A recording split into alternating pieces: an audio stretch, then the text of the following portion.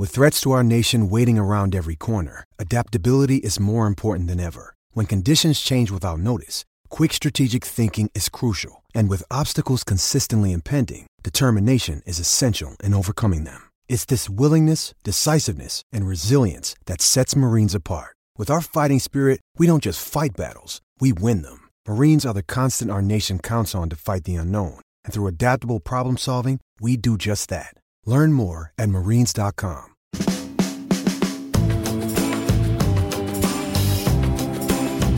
Hello and welcome to the show. My name's Tom Clarkson. And I'm Alex Jakes. It's episode 2 of F1 Nation. And before we start, we want to wish you all well because it's tough times at the moment. And we hope the next 45 minutes will provide the escapism you need. This week, F1 Nation is going to celebrate a birthday because Formula 1 turns 70 on the 13th of May. And we've got a packed show paying homage to this wonderful sport. We've even got a couple of drivers joining us who, between them, have won 7 world titles. That's 10% of the total. So we hope you enjoy what we've got coming up, and please remember to subscribe and review the show because it helps other fans to find the podcast. So AJ, what's caught your eye this week? Well, 2 things for me, Tom. I'm going to go for George Russell winding up Alex Albon like best mates do, constantly taking him out no matter what they're racing, has provided quite a lot of entertainment. Oh, George, you are so bad! Let me go, George! George! Can we focus on the guys in front? George! What is... Mate, oh, forget it! George! And the Interlagos esports race, I mean, the virtual Grand Prix, it was astonishing. If that was a real race with passing and repassing for the lead, I mean, it felt like about 30 overtakes for the lead. That would be an all-time great Grand Prix. And about halfway through, I was thinking, I may have got a little bit too excited too early on. We've still got about 20 minutes to go with this. Your trousers were on fire. Trousers on fire, and also, you said at the top, 45 minutes. Just a fair warning to you and everyone else. If it goes on longer than 45 minutes, I'm just going to dub in a different time to your line. All right, we'll have that corrected in the edit. Yeah, 55. Yeah, 55. 52. What's caught your eye this week, Tom?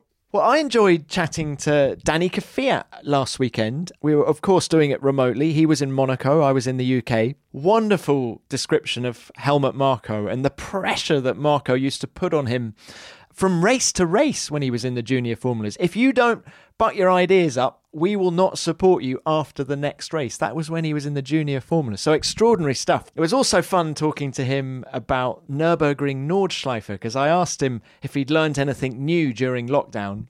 And he said he'd learned on his simulator to drive the Nordschleife. He'd been there once before with his father in real life, but that was years ago. And now he says he can do 3 to 4 laps of the 175 corner Nordschleife within half a second of each other. So he's completely nailed it. I think we need to see him sim racing now, don't we? There we are. Who says F1 drivers aren't productive under lockdown? Right, here's what's coming up in today's packed show. Rosanna Tennant catches up with 4-time champion Alain Prost.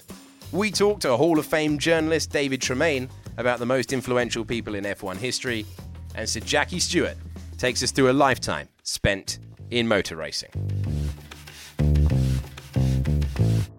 On a 70th anniversary podcast, who better to talk to than a man who's really been there and done it? He won 27 Grand Prix, 3 world titles, and then walked away at the end of 1973, but has remained involved ever since.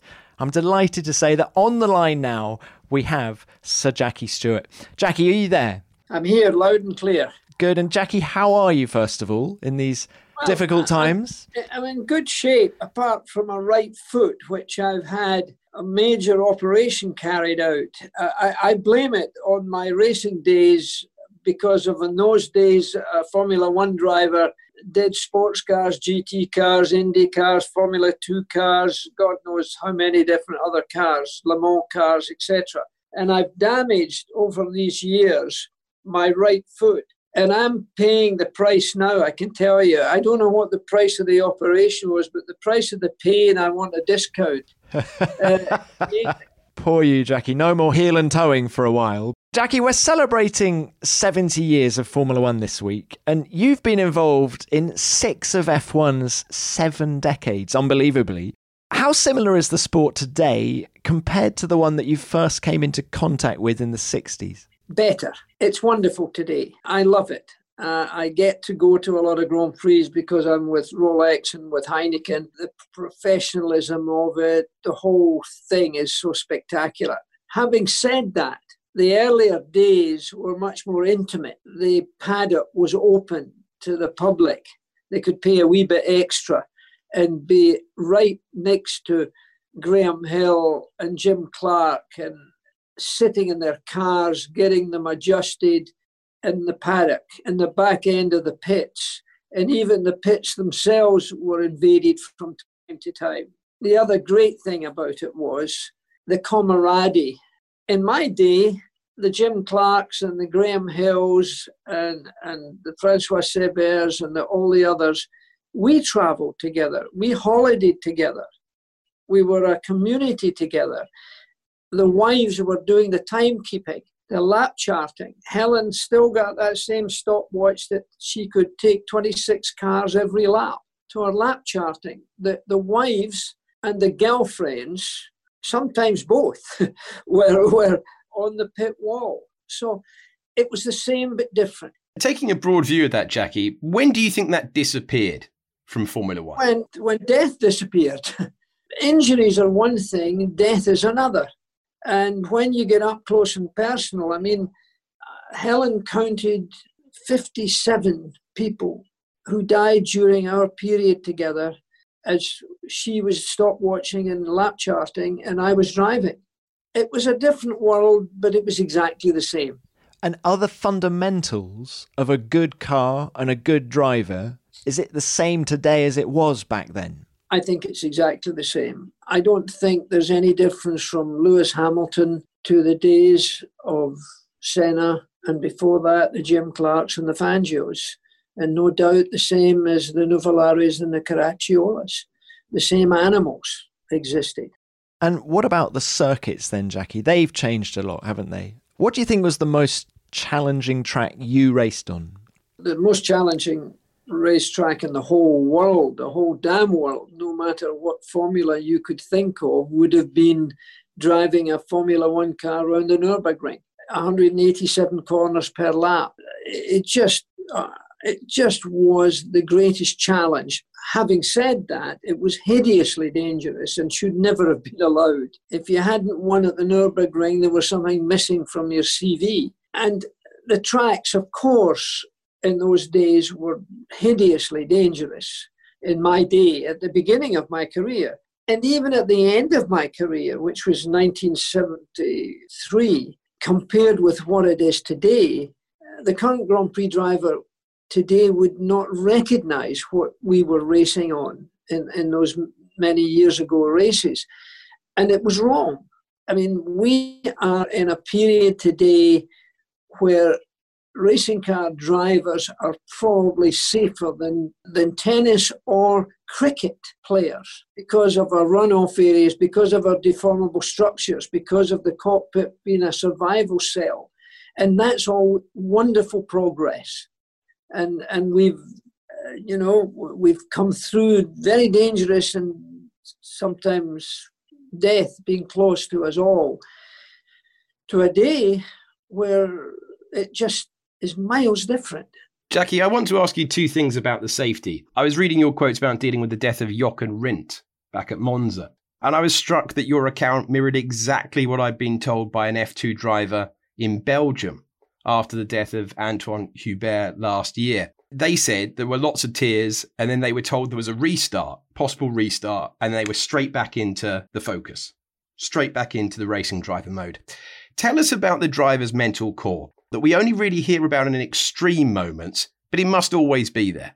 Yeah, it's almost an embarrassing reality that death can be suffered, and then somehow or other the lights go out and you're driving at the limit of your best abilities. In my particular case, when Jochen died, and he was a very, very good friend, I was there by Jochen. I am absolutely certain, as God is my witness, that he died right there. And then it was the worst thing I've ever been involved in. And about 45 minutes later, Ken Tyrrell says, fix the barriers, Jackie, we're going to go back out. And I'll never forget backing in to the car, and it was a March, and it wasn't very competitive at that time. And I make no apologies. I was in tears when I got into the car. I looked at the barriers were renewed where Jochen had crashed. And my second and third laps were the fastest laps I've ever done at that time at Monza, and put me into second on the grid. And I drove back in, and again, I tried to get out of the car, and I was in tears. And a great friend of mine who's passed away, John Lindsay, gave me a bottle of Coke, and I smashed the cola bottle onto the side of the concrete pit wall. But that was what Formula One was like. Thank goodness the cars and the tracks got a lot safer very quickly, and you had a lot of involvement in that, Jackie. But do you think as things got safer, driving standards headed south a little bit? Well, I mean, there are more first corner accidents today than there were in our day, because the cars were more fragile, the cockpits weren't so robust, and people take liberties today that we could never have afforded and never have done. And we would have been heavily penalised in those days had we done that. Today, people do take liberties in a fashion we couldn't have seen before. I mean, the risks they take because they know it's safer today. I mean, I think the worst example probably was with Lewis and Nico Rosberg in Spain, when on the start of the race, they collided with each other, and part of it on the grass, still trying to drive it. You know, that liberty could not exist in those days. And if somebody behaved badly, the GPDA at the very next race had that person come in front of everybody and give them such a bollocking and threat that they should never do anything of that nature again. It was a much more severe penalty for everybody. I remember you taking a little bit of exception with Ayrton Senna's driving. Oh, yeah. When you had that fantastic question to him and you got an answer out of him that has been repeated again and again and again. If you totaled up all of those great champions, the number of times they had made contact with other drivers, that you in the last 36 months or 48 months have been in contact with more other cars and drivers than they might have done in total. I find amazing for you to make such a question, Stuart, because you are very experienced and you know a lot about racing. And you should know that by being a racing driver, you are under risk all the time. And by being a racing driver means you are racing with other people. And if you no longer go for a gap that exists, you're no longer a racing driver. Do you think it had to be someone of your caliber, Jackie, to ask that? Do you think that if it had come from a journalist, he would have just upped and walked out? Oh, I don't think there's any doubt about that. He did walk out. He did in a positive way. And he also said, I'll never speak to you again. You know, he called me Stuart when I came out with it. I must have looked at it 30 times, said categorically he'd done it intentionally to win the world championship, which is the worst, I suppose, the worst thing I could have said to him. By the way, refused to do the interview to begin with, and then was told he had to do it. And he said, well, I'm not doing it with Stuart. You know, but nobody else was willing to say it, I suppose, because if it were you, you might never have been able to get an interview with him again. The journalists weren't asking the question. They all believed that, I think, was the case. 95 or 7% of them believed what I said, but nobody else had. And he got so angry, and then he tore the thing away. You didn't see all of that. The mic away and everything of that kind, and nearly tripped over some of the other stuff in his anger. And I'll never speak to you again, he said. That he didn't live with, because I think it was the year he died. He phoned me up in the hotel and asked if I would be prepared to come round to his hotel to have a conversation about what he could do to try and get safety up to another higher level. And I, of course, went. From that point on, I think we spoke every week at one time or another, mostly when he at that time was in Portugal. And then he saw that because of what I had done to safety in Formula One particularly, he thought, what should I be doing? How should I do it, Jackie? And that's why he got so close to Sid Watkins. I said, you've got to have somebody outside yourself, because like me, you'll be abused by what you're about to start doing, because you'll be called a chicken and you'll be called a whole lot of other things. I was given 2 life threats at the time when I closed all the racetracks, and it would have been even richer if Senna had done it, if you know what I mean, and a bigger audience and a bigger television, a bigger media than there was in my day. But you did admire Senna though, Jackie, didn't you? Oh yes, I liked him as a man, very much. I thought he overdrove. You know, when you're in the pit lane, you can see things in a different way. And I think if you've been a racing driver, you look at things in a different way. I'm sure Martin does, and I'm sure certainly that Damon does. And I think anybody who's been a successful Grand Prix driver has a different way of seeing people. And I used to watch everybody when they came in after a quick lap in qualifying, because qualifying was even more difficult in those days, you know, at the time of Senna. And when he came in, his eyes, his pupils were so enlarged. It was amazing.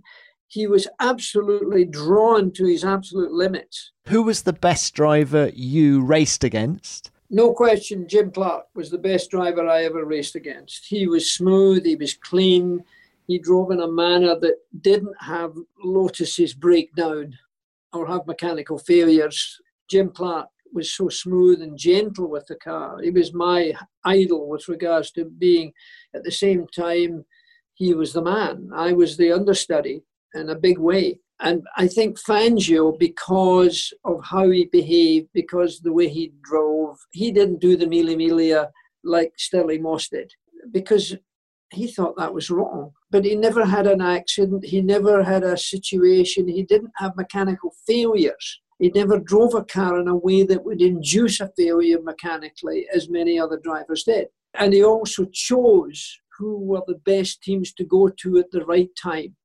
You know, he would jump from Ferrari to Maserati to Mercedes-Benz to go and do another Ferrari, etc. I think he was the greatest driver of all time, but I think Jimmy was, for me, certainly the best driver I ever raced against, and I would hold him in that category right through to today. I still think he would be Fangio first and Jim Clark second.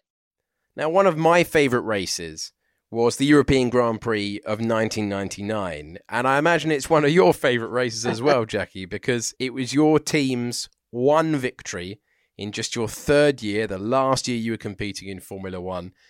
How were the nerves that day? Because you had a handful of races left at that point. It was then or it wasn't going to happen. You know, even when I was racing, I never thought I was the man that was going to win. So I was very closed up with regards to anticipation, even then. But of course, by the second 2 laps to go or something like that, I was beginning to get quite nervous. And with 1 lap to go, I was getting very nervous, because having, you know, won as a Grand Prix driver and then to win with Paul, my son, as a Grand Prix constructor was a fantastic feeling. And I was amazed. I mean, Pasquale came running along and said, "You've got to come to the podium." And I had never thought of that. You know, I was the team principal and I was to receive the trophy. And I was taken aback.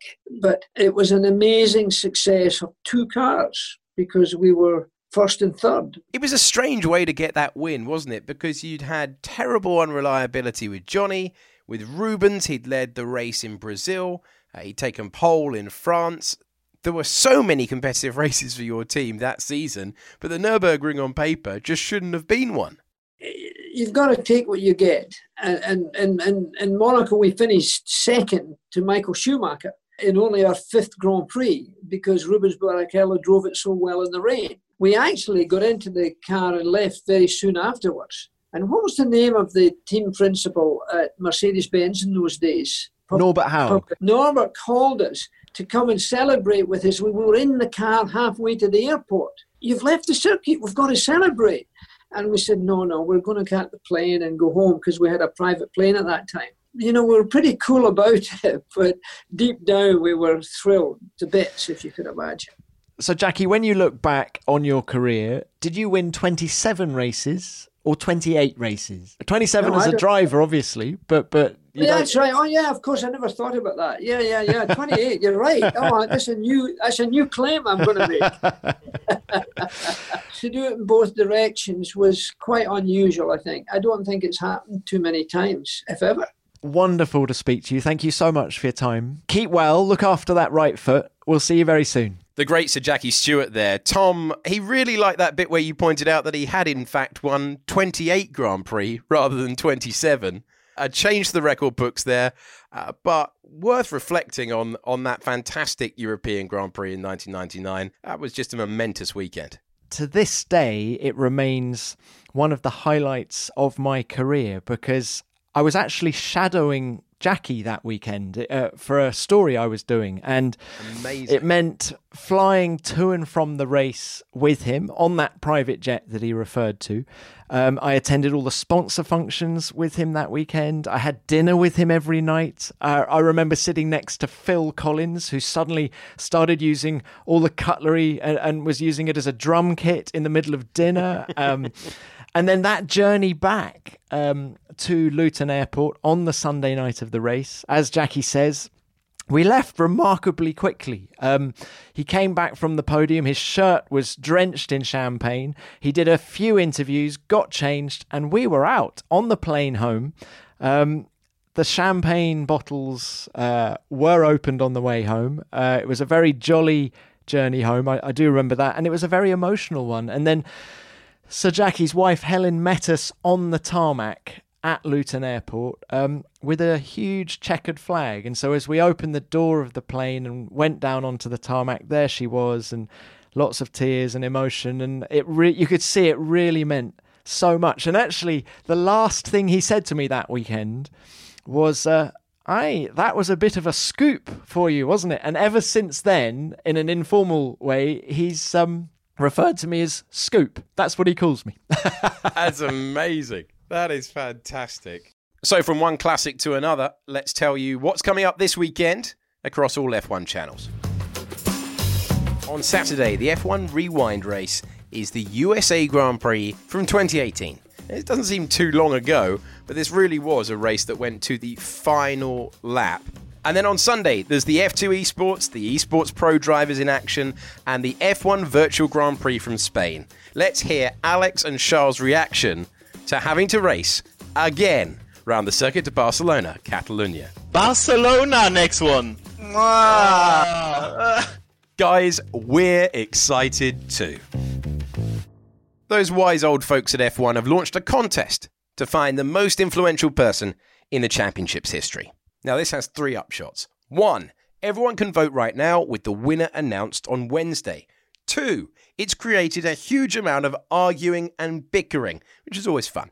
And 3, it gives us a chance to debate this subject with Hall of Fame F1 journalist David Tremayne, who joins us now. David, how are you? Good. I'm very good, actually. This must be the biggest gap between races you've had in many a year. Yeah, I would say since 1987. And have you been coping with it? Have you found it weird? Coping very well, thanks. And I'm feeling very industrious and virtuous because I've done loads of work that I've kind of fallen behind on in books and everything else. So, yeah, I'm good, thanks.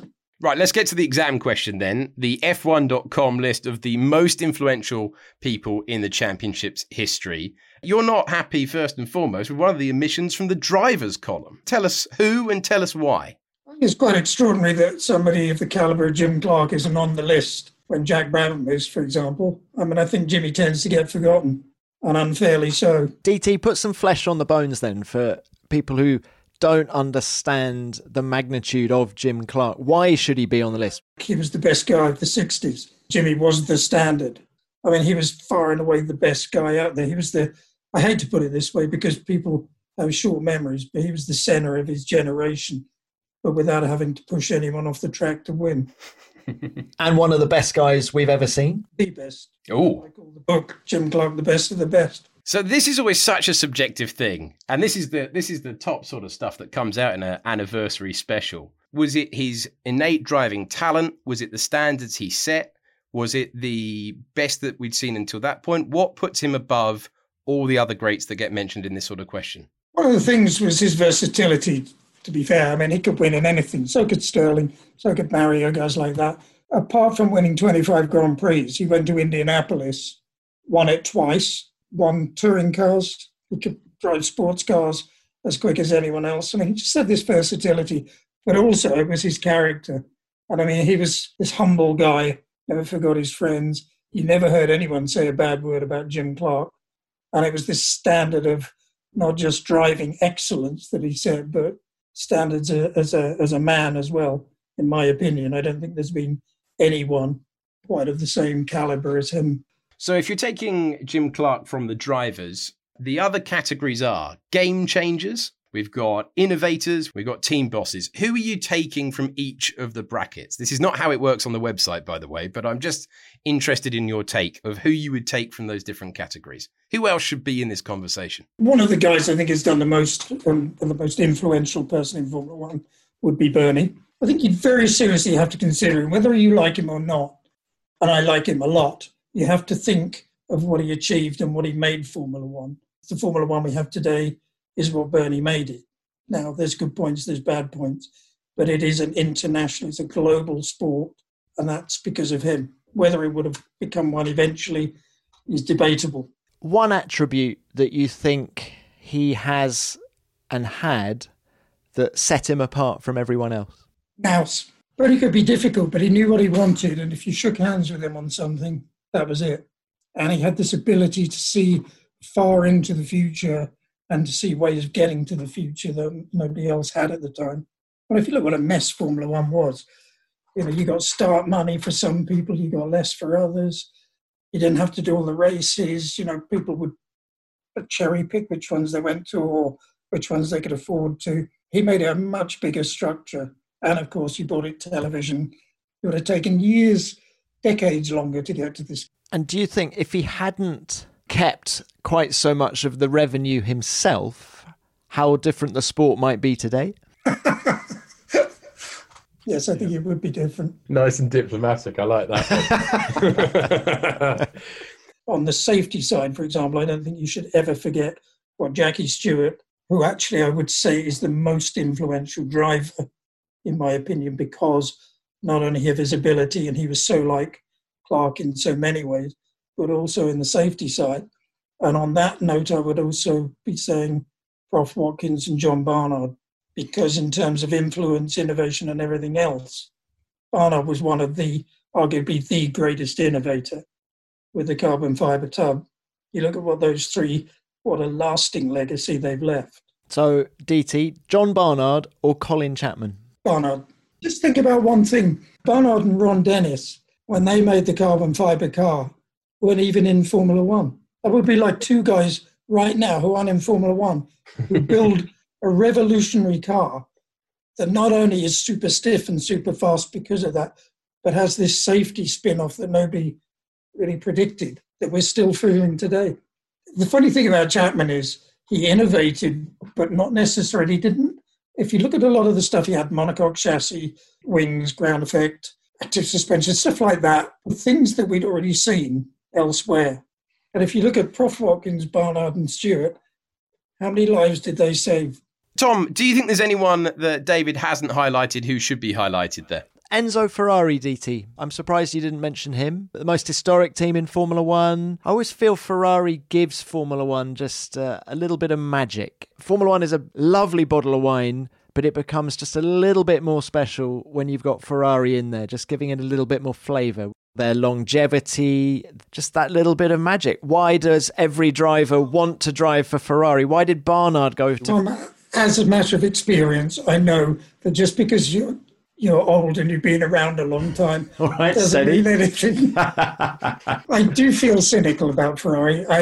It's funny. I used to love Ferrari. I'm not such a fan of Ferrari now because it's win at all costs. How about Michael Schumacher, David? Where does he fit in all of this? It's very easy to be cynical about Michael as well. This is turning into cynical corner, isn't it? This is why, to me, Ayrton Senna wasn't in Jim Clark's class overall. Is some of the things Ayrton used to do. and we used to argue about it. He and Michael legitimised the professional foul racing, and that's something I really can't countenance, to be honest. I mean, there's no denying that Michael won 7 championships, and you don't do that by lucking into anything. And Michael and Ferrari, look at the number of races that he was finishing, before he had any breakdowns. That was a fantastic era of achievement, and there's no taking that away from anyone. And that was the symbiosis of Ross, Rory, Michael, De Montezemolo, all of that group at Ferrari that just came together to create this fantastic structure. Great part of motorsport history, isn't it? And DT, does Lewis Hamilton sit above or below Schumacher in your driver hierarchy? Way above. But it's really interesting. I mean, my little sort of, in my own little world, it's always been Jimmy, Gilles and Ayrton as my top 3. Been like that for a long time. As you probably gather, I'm quite passionate and talk from the heart rather than the head a lot of the time, which I'm willing to accept is why Jimmy and Gilles is 1 and 2. That's part of my reasoning. And I loved Gilles' passion and everything else. And I think Gilles was Ayrton without the dirty tactics and all the cerebration about everything. But I think Lewis would be in my top 3, definitely. Considerably above Michael, because I just think he conducts himself in a way that I prefer. Just because I prefer it doesn't mean it's a big deal, but that I like it when you get people who behave properly. And that's what I kept saying to Ayrton, why do you have to drive like this? You're so talented. Why do you have to behave like that? I asked you both to pick out a race that has stayed with you from the 70 years. But this is more from a personal point of view, a race where you were present in the paddock and that has stood out as maybe a remarkable one for various different reasons. We'll go in chronological order, which means that we start with you, Tom. What have you picked? I mean, so many great races to pick from, but the race that really sticks in my mind, actually, is Indianapolis 2005. And really, it's for all the wrong reasons, but the magnitude of it and watching it all unfold. For those who can't remember, Ralf Schumacher during Friday practice had a big crash through turn 13, which was the banked corner on the oval at the end of the lap. Michelin couldn't guarantee that their tyres were going to be safe beyond 10 laps thereafter. And so they just didn't know what to do. Bernie didn't know what to do. He was on the ground. It required all of the teams to come up with a solution to put a decent race on. And they couldn't do it. And it was fundamentally Ferrari who refused because they wanted to put a chicane in at the final corner to reduce the loads. And we ended up with this ridiculous situation of a 6-car race with Schumacher and Barrichello. Quite a good race, actually, between the two of them. And was it Thiago Monteiro in the Jordan finishing on the podium and stuff like that? So that was quite fun. But it was just, up until that point, I thought Bernie was the godfather and could make anything happen in Formula One. And he couldn't make this happen. And that left a huge imprint on me. Do you remember that, DT, that race? They could have saved that race. And I believe political strings of all sorts were being pulled so that Michelin was embarrassed. And it sounded the death knell for F1 at Indianapolis, really, didn't it? I mean, we had 2 more races, I think 2.6, 2.7, but... How embarrassing was it to go to America, which has never really sort of been in love with Formula One? It might have been in the 60s at Watkins Glen, but to let that happen, I think, was just ridiculous. And then we went to France, didn't we? I remember Ron Dennis making a speech from the Michelin motorhome about everything and how we didn't know what we were doing. And I had a massive argument with him afterwards. Just assumed we were too stupid to know why they didn't race. We had a cup of tea later and sort of laughed about it. And Thiago Monteiro being on the podium. I always liked the fact he celebrated that. I always liked the fact he jumped into the arms of his mechanics despite the whole situation. Podium's a podium. Yeah, exactly. It wasn't his fault that nobody else was there. At the complete other end of the scale then, David, what was your choice for the race that stayed with you? Mine's Brazil 2008, so yeah, it's a weepy one and everything else, but that's the kind of thing I love. And I will start by saying Felipe Massa is probably the only Formula One driver in recent history that I've actually regarded as a mate. We used to work together at Sauber, and I desperately wanted to see Lewis win. But I thought, well, if he can't win, good for Felipe. And I watched the family and Titania, his dad, and all that, and he'd driven a brilliant race. It was just so sad. World champion for like 38 seconds. The thing that I really take away from that, do you remember Felipe sort of his hand across his heart and then giving his heart to everyone. You think, man, you've got charisma to be able to do that. Yeah. Now, that's the most majestic thing I've ever seen in sport. The way that Felipe was in defeat, because he was defeated, but in my opinion, he wasn't really. That was real high theatre, wasn't it? That's what I'm talking about, earlier on, about that sort of sportsmanship that transcends everything. Well, I completely agree with David that the way Massa handled himself after the race was, I actually thought, extraordinary. The way he handled himself with the media afterwards, and it was sincere. He was happy for Lewis, and he was just so generous, and I think he made a lot of friends that day. That actually is my abiding memory of that race weekend, bizarrely, is how Massa handled himself afterwards, almost more than what Lewis had to say afterwards. I can't really remember what Lewis said immediately after the race. Do you have that feeling as well that I did, Tom? At the time, I thought, that's as close as you're going to get. That was your big chance.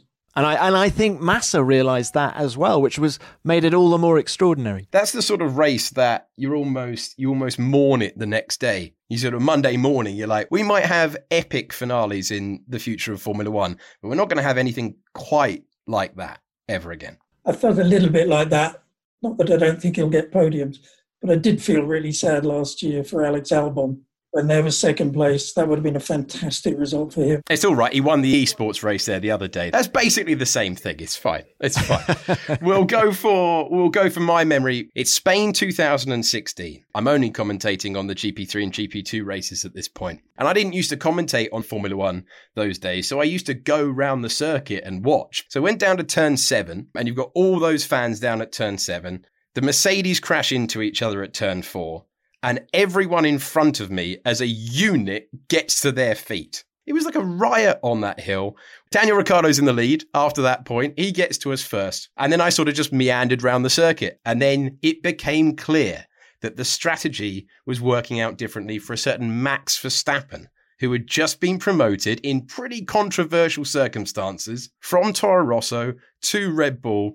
And then you just sensed a really curious feeling from the crowd. Oh, I definitely want to see the youngest winner in Formula One history. I want to be at that race. I want to experience it. So that's one thing. So I come back to the paddock. But what was extraordinary is in this occasionally cynical, hard-nosed sport, everyone else seemed to reflect that.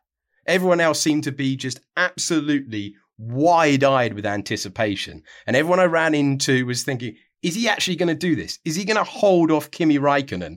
And it's very strange to be in an environment for 1 year and you see everyone behave a certain way, and then that race, just for a few minutes, melts it all away. And when he crossed the line to win, it's just extraordinary. I haven't really seen the F1 paddock ever like that before or after. It just shows you what people are like underneath, really, doesn't it? Everyone has this veneer of, yeah.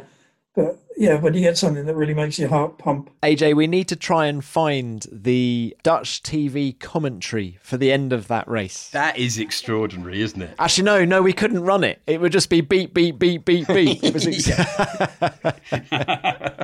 There was a lot of focus on Red Bull that day, and I was so impressed, obviously, by Max Verstappen, but also Carlos Sainz and Danny Kvyat, because Sainz had missed out on getting the nod from the big team, and yet he went on and finished, I think it was 5th.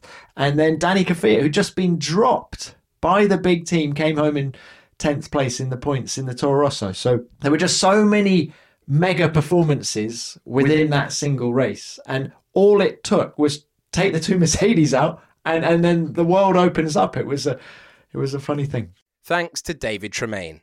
If you want to join the debate, use the hashtag F1Nation. Right, on with the show. You're listening to F1 Nation with Tom Clarkson, Alex Jakes, and now we welcome F1 TV host and pit reporter, Rosanna Tennant. Rosanna, how are you? I'm really well, thank you, Alex. Hi, TC. Hi, everyone. Are you both all right? Both very well. I'm very well. I assume Tom still is at this stage of the episode. Still hanging on in there, AJ. We've just been talking about the races that have stayed with us, Rosanna, the ones that mean something personally, or, when you say pick a race from the 70, or pick a race that you've attended, what are you going to go for? Do you have anything like that? Do you have a race that sticks out? I think whenever someone asks me this, I always go back to my first ever Formula One race, which was Melbourne. I will never forget using my pass to go through the turnstiles.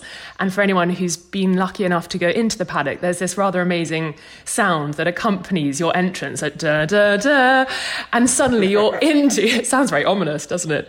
Suddenly you're into this magical world. And it was just the most incredible experience. Suddenly you're walking through and drivers are right there and you are in Formula One. And it was one of my most favourite moments. That's one I always think back to. So more of a personal one for me.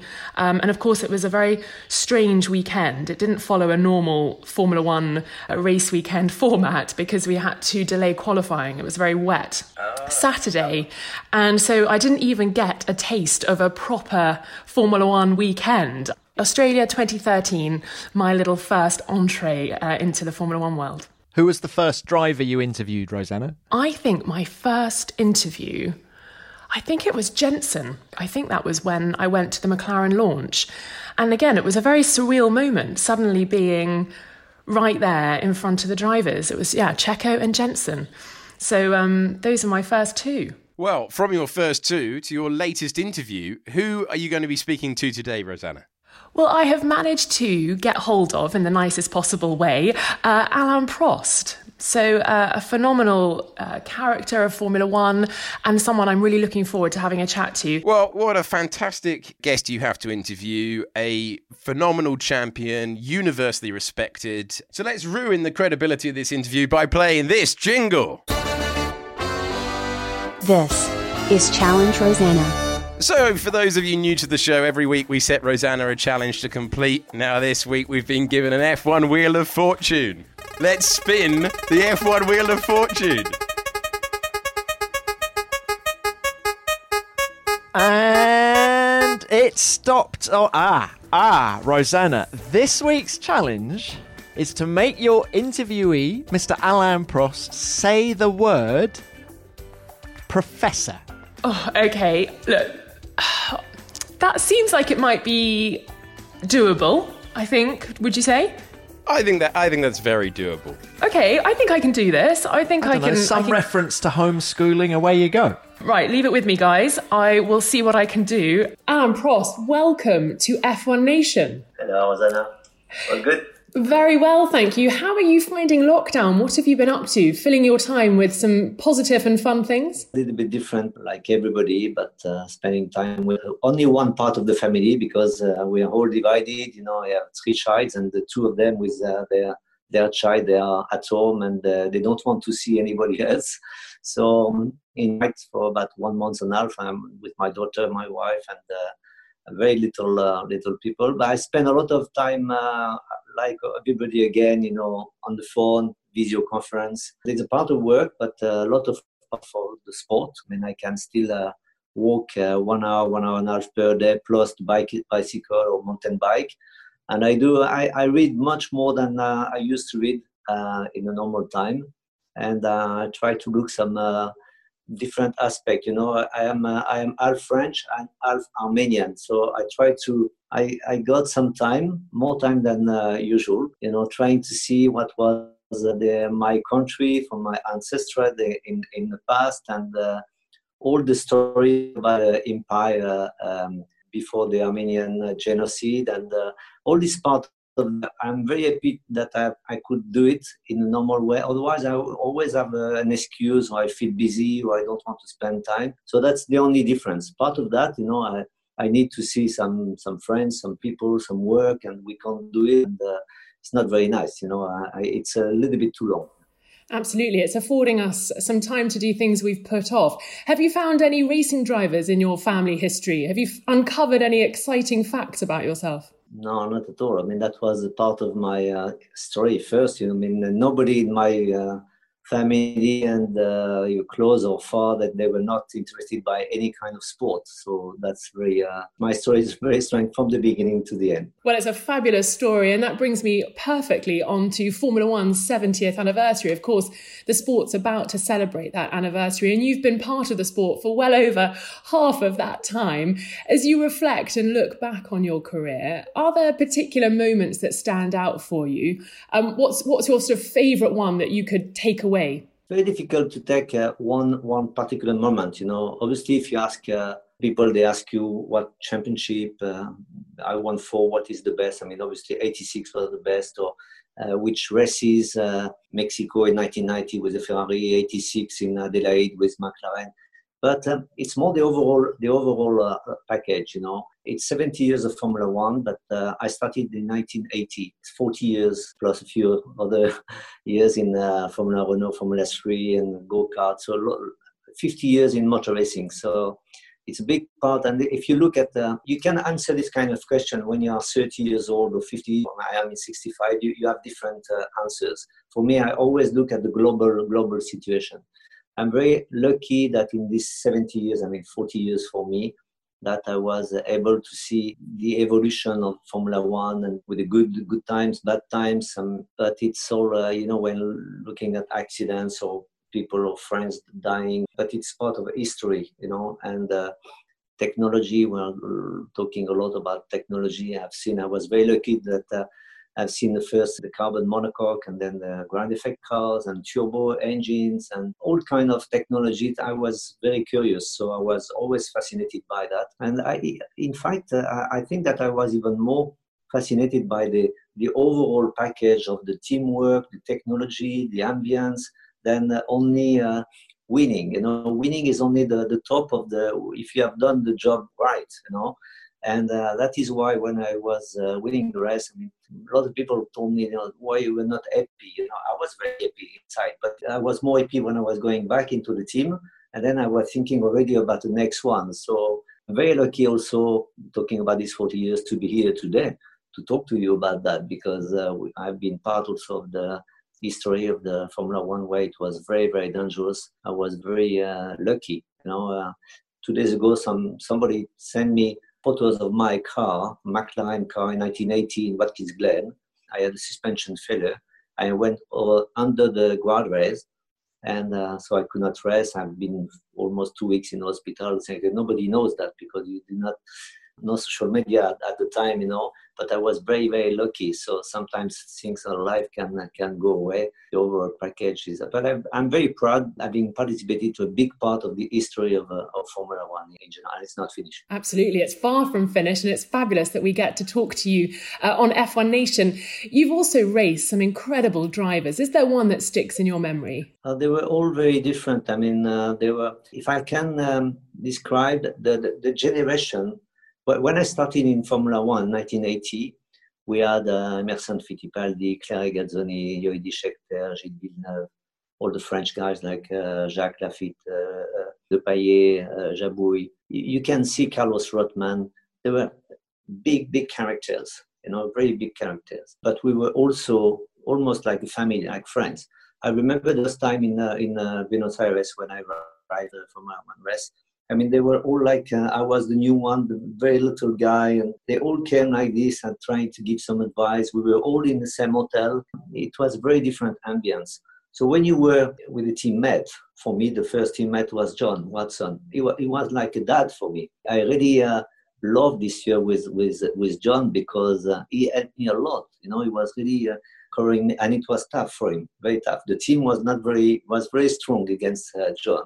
I started to learn. I said, it's better to be in a good position in a team than being a number two. I started to understand that it would be very, very different. But the relation between the teammates at the time, and then when it became for example, like today, is completely different.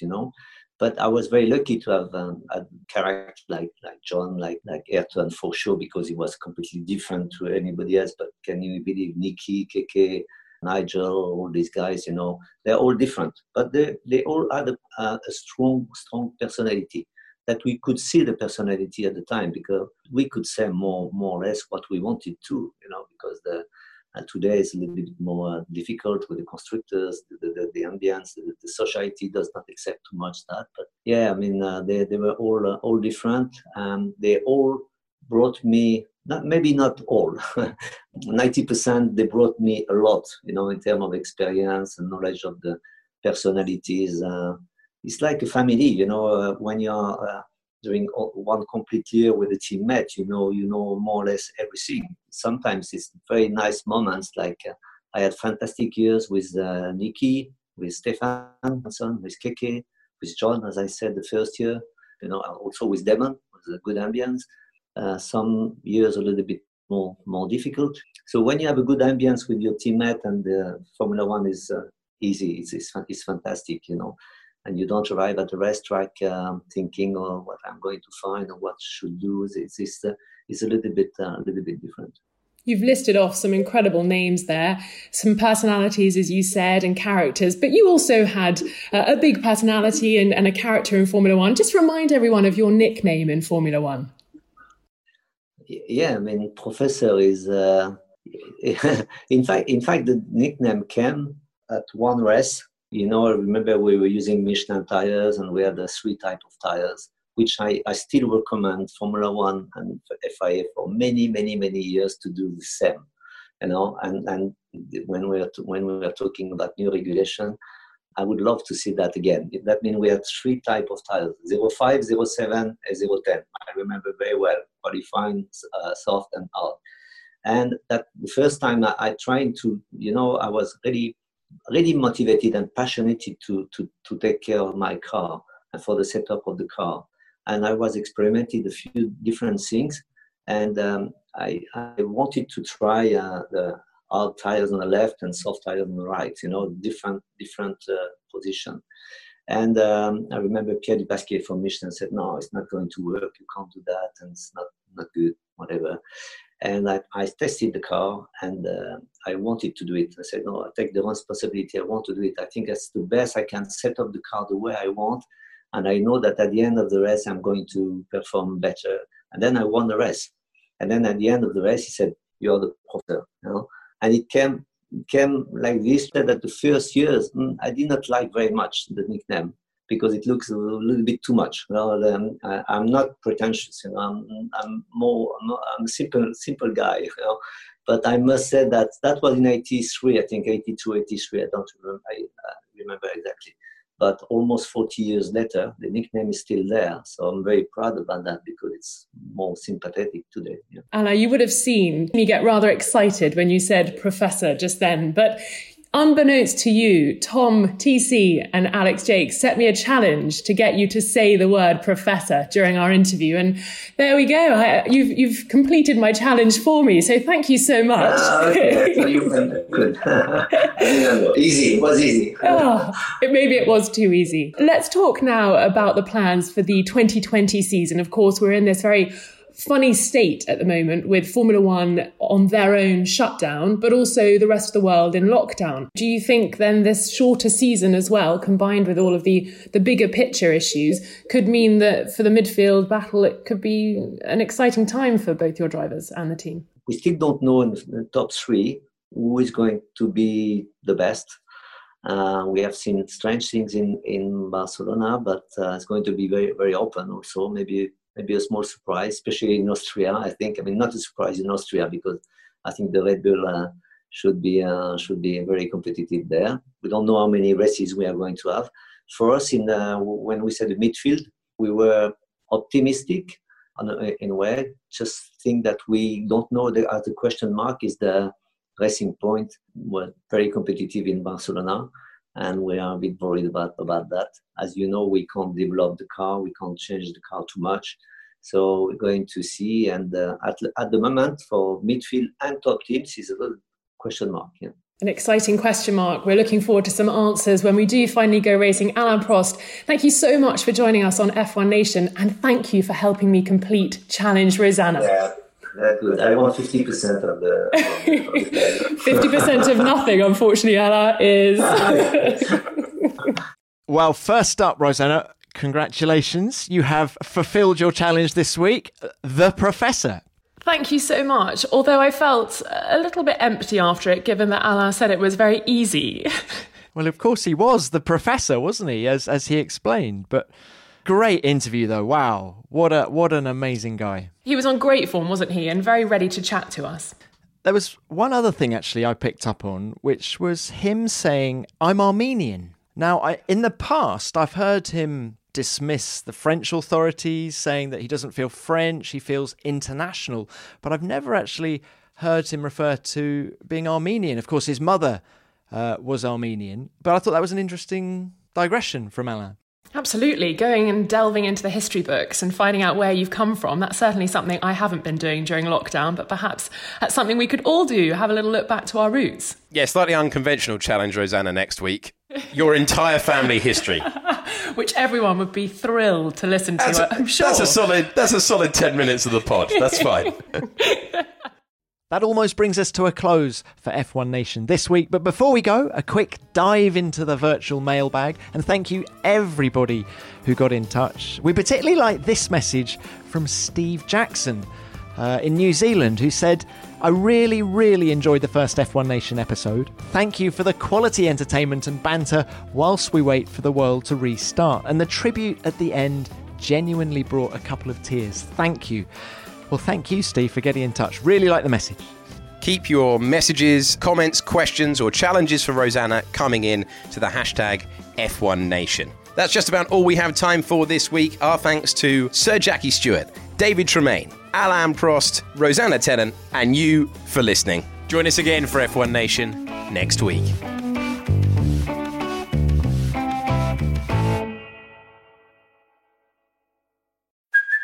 Hey, it's Kaylee Cuoco for Priceline. Ready to go to your happy place for a happy price? Well, why didn't you say so? Just download the Priceline app right now and save up to 60% on hotels. So whether it's Cousin Kevin's Kazoo Concert in Kansas City, go Kevin, or Becky's Bachelorette Bash in Bermuda, you never have to miss a trip ever again. So download the Priceline app today. Your savings are waiting. Go to your happy place for a happy price. Go to your happy price, Priceline. Survivor 46 is here, and so is On Fire, the only official Survivor podcast, and we have a twist this season. The winner of Survivor 45, Dee Valladares, will be joining us every week. We're going behind the scenes of the biggest moments, the how and the why things happen, and the strategy and analysis you can only get from someone like me, a Survivor winner. Listen to On Fire, the official Survivor podcast, wherever you get your podcasts.